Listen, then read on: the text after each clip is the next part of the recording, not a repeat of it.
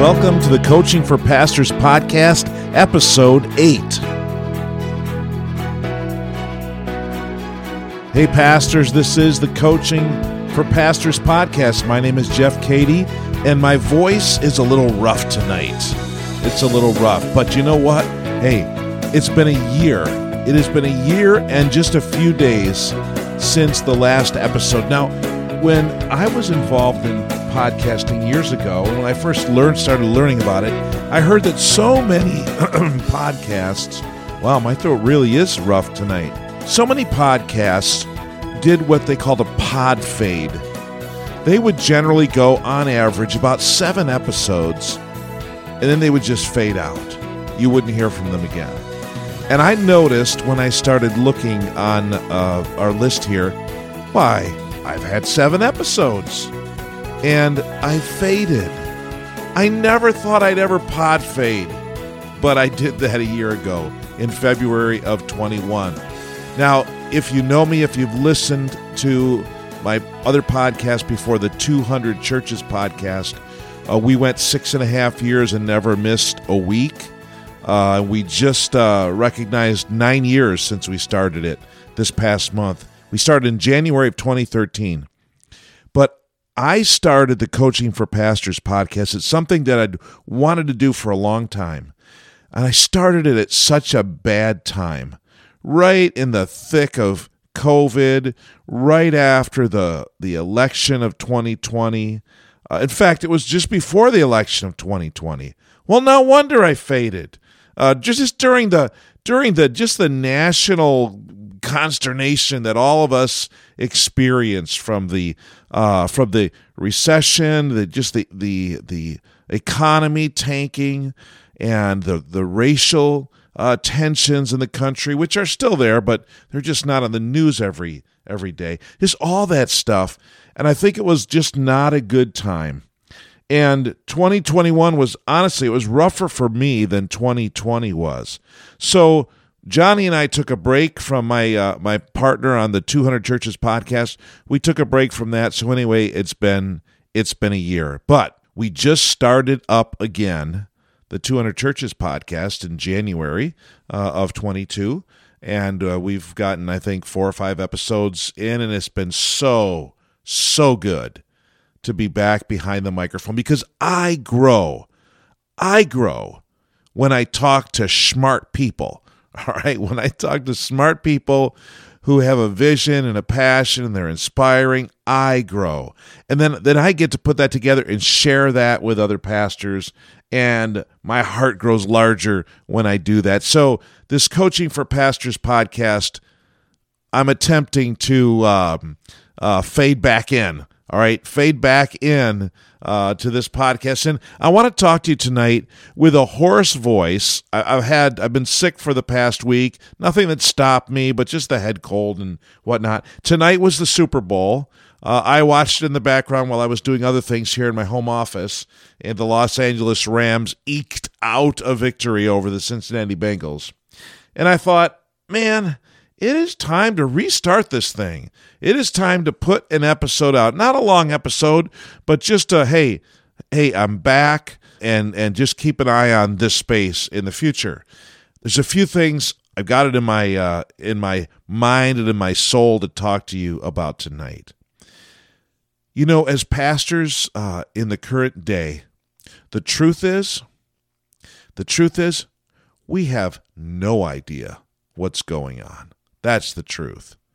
And anybody that wants to tell you they do is lying, okay? They're just lying. And we can't be lying as pastors. I've been a pastor for 35 years. We're just in a spot in our world right now, and in our country, and in our Christian culture, that we've not been in before. And the truth is, everything has changed so fast and so cataclysmically in the last 10 years. I mean, I thought things were changing at the turn of the century, 20 years ago. I thought things were changing in the early single digits, the 2000s. But man, oh man, in the last 10, 15 years, things have changed. The truth is, Pastor, we don't have a clue sometimes. what's coming right around the corner at us. We don't know what's coming down the pike. It's about ready to smack us right in the face. So if there were ever a time when a pastor has to live by faith, right? By faith, not by sight, it is right now. So I got a question for you. Did God really call you into ministry? If he did, when did he do that? When did you know that God called you? And it's a very subjective question. It's a subjective experience. Some of us older pastors, we use that term, that we've received a call from God on our lives to serve as a pastor. And I wonder, did God call you? Or are you doing something that somebody else wanted you to do? And the difficulties of these past 2 years has really just ground you down. And you're wondering, should I be in the ministry? Well, and I would tell you, wonder about that. Ask that question. And come to a place where you can say, one way or the other, yes, God has called me to do ministry. No matter what else I'm doing, no matter what other job I may have, position I may hold, income I may derive from whatever, God has called me into ministry. And no matter what else I'm doing, or if I'm doing nothing else, God wants me to shepherd and to teach and to love and to care for his people. That's a great question to ask yourself. They used to say years ago that sometimes the call is the only thing you can hang on to when situations just get so dire. And man, that's true. That's true. I thought I was going to be out of local church ministry about 5 years ago, and I had applied to a spiritual director position at an organization. I thought, well, this would be great. I can still be involved in ministry, still be discipling and leading and caring for people. It just won't be in a local church context. And after about 30 years, it was like, I get a little bit of a break. But that's not what God had for me. And just several months into my next local church ministry, I was so happy. I thought, man, if I'd have gotten that other position, I'd be dying on the vine. That's not something that would have been good for me at all. So 35 years in ministry, God called me. Did God call you? Did God call you? Because the truth is, when we're flying blind, we're only flying by instruments, and it's by our faith. We can't see, but we believe. We believe, God, you called me. God, you're going to get me through this. So just a couple things, a couple random thoughts. Just as a pastor to a pastor, can I just share a couple random thoughts? The first one is that, well, we may not have a clue sometimes what's going to hit us and how to navigate this world filled with social media and all kinds of technological means of getting to our people and it's all this other stuff.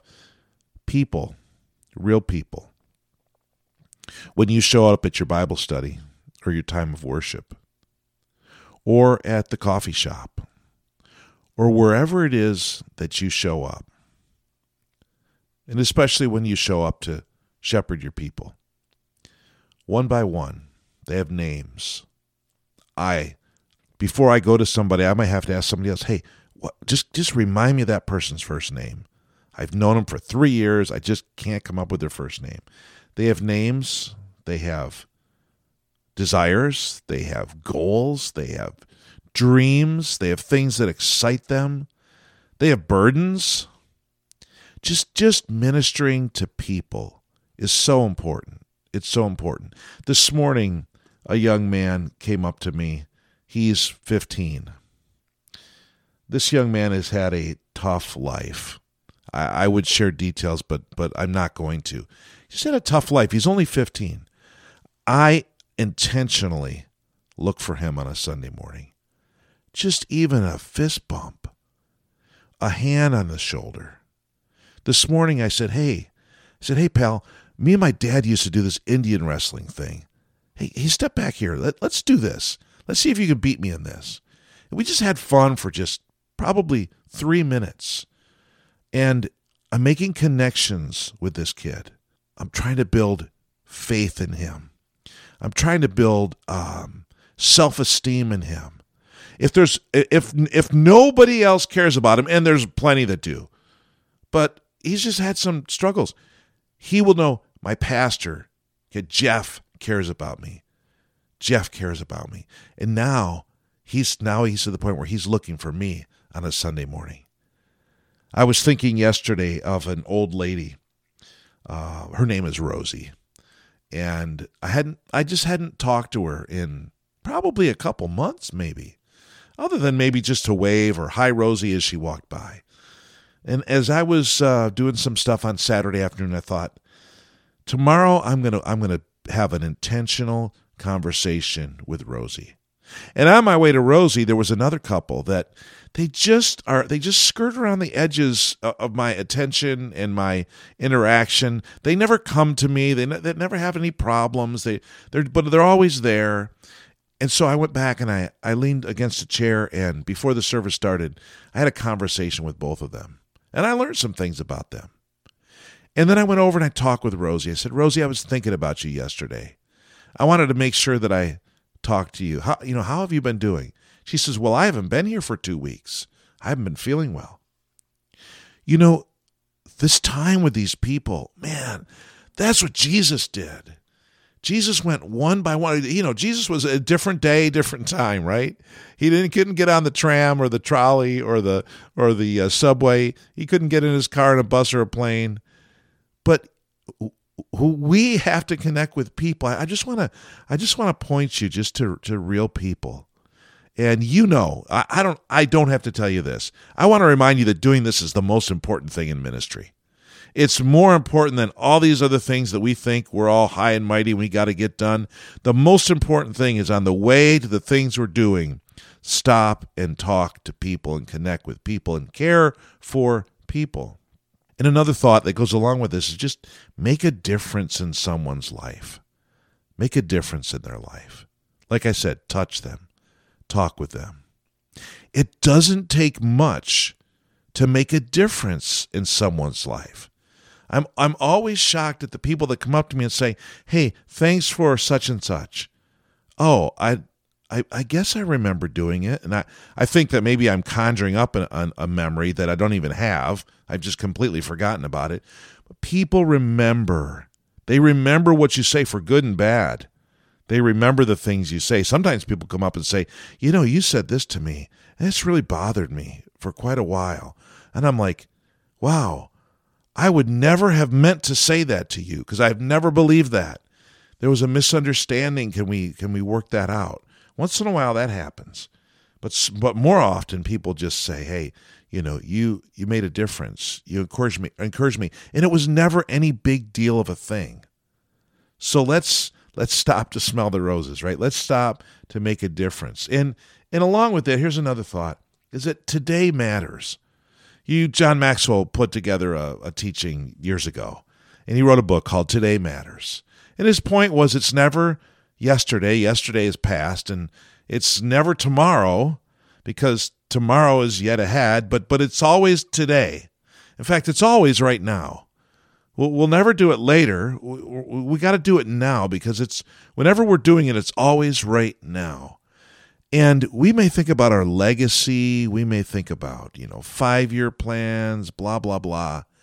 What matters is what you do today, because you might not have tomorrow. Of course, we've all, probably many of you listening, I certainly have people in our churches where they're not here anymore. Over the last 2 years, something happened. They got sick. Something happened. They got COVID. They had a heart attack. They were in an accident. They got cancer. Or they just dropped. Or they moved. Today matters. So for me, talking to Rosie, that mattered to me today. Tomorrow is going to matter. Because when we're gone and the next pastor's in our spot, we're going to be forgotten. We will be. Yeah, there'll be some people that will remember. But, people will say, who was that pastor between John and Frank? There was a pastor between Pastor John and Pastor Frank. I can't remember his name, but he was kind of a nice guy. But, in fact, I don't really remember much about him. But the people that will remember and what will matter is the difference you made in somebody's life, the difference you made in their life. And you can only ever do that today. So today matters with people. The grist and the intimacy of local church ministry. I mean, this is what we live for, right?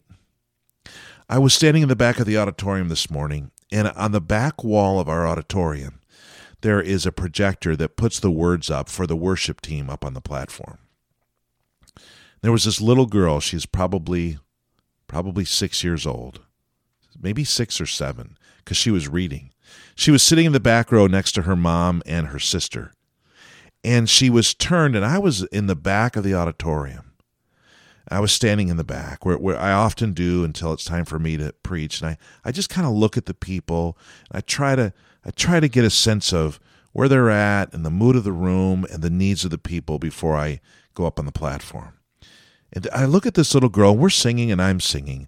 This little girl is turned around and she's actually facing me, but she's looking over my head.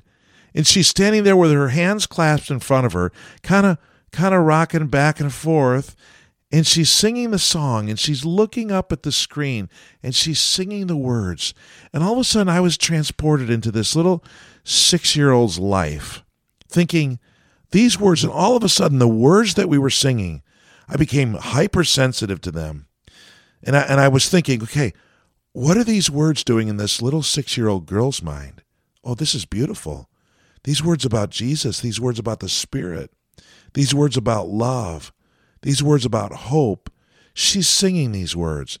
This is the song that she will remember when she gets older. This is the song that they sang at my church when I was 6. And I'm standing there and I'm thinking, man, this moment, this short moment that I'm having with this little girl who doesn't even know I'm looking at her. She just continues to look up at the back wall. And I think she's probably a little mesmerized, too, that the words are actually behind her.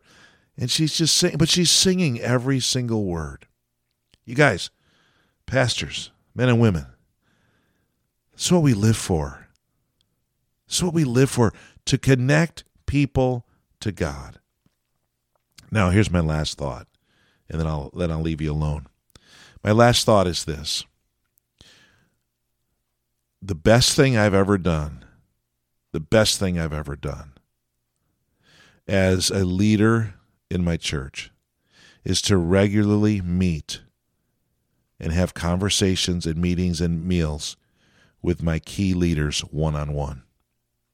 So right now I have 8 elders. And then I think I have about 4 or 5 other guys that are former elders or leaders of a ministry in our church that I also meet with. So there's about 12 or 13 guys that I will meet with every other month, one-on-one, for at least an hour. And that time that we're regularly connecting, I mean, every other month I'm sitting down with each board member, with each elder, with these other people who are leading and investing and influencing in our church. And we're having personal conversations and also ministry conversations. It runs the gamut. It goes back and forth. How are you doing? What's going on in your life? How's your family doing? What are you seeing as an elder? What am I missing as a pastor? What's the temperature of the church right now? Who needs to be cared for? How's your job going? How's your spiritual life going? I meet with all of these leaders. It's the best thing I've ever done in any of my ministries is to do this, because it keeps me current with my key leaders. And they never have to hear something from somebody and wonder, what is Jeff's heart on that? They pretty much know my heart on pretty much everything. They know my motives. They know my heart. They can tell themselves, okay, that sounds off, or, oh, this is something that Jeff needs to know. But they can almost always just answer people as fellow leaders in our church. It's been so helpful. So I want to encourage you, if you don't do that, man, figure out a way and get a little legalistic about it. Whatever approach you take, maybe you do it 4 times a year. I do it 6 times a year, every other month. And man, those 2-month stretches, man, they fly by. All of a sudden, I'm sitting down with this person again at the Mexican restaurant. I'm sitting down with this person again at the breakfast shop. I'm sitting down with this person again in my office. I'm sitting down with this person again at their home. Just building into them, but really building that relationship of trust so that when the tough conversation comes in the elder meeting or in the ministry team meeting or in the staff meeting, when the tough conversation comes, I'm current with everybody. They know my heart. They know me.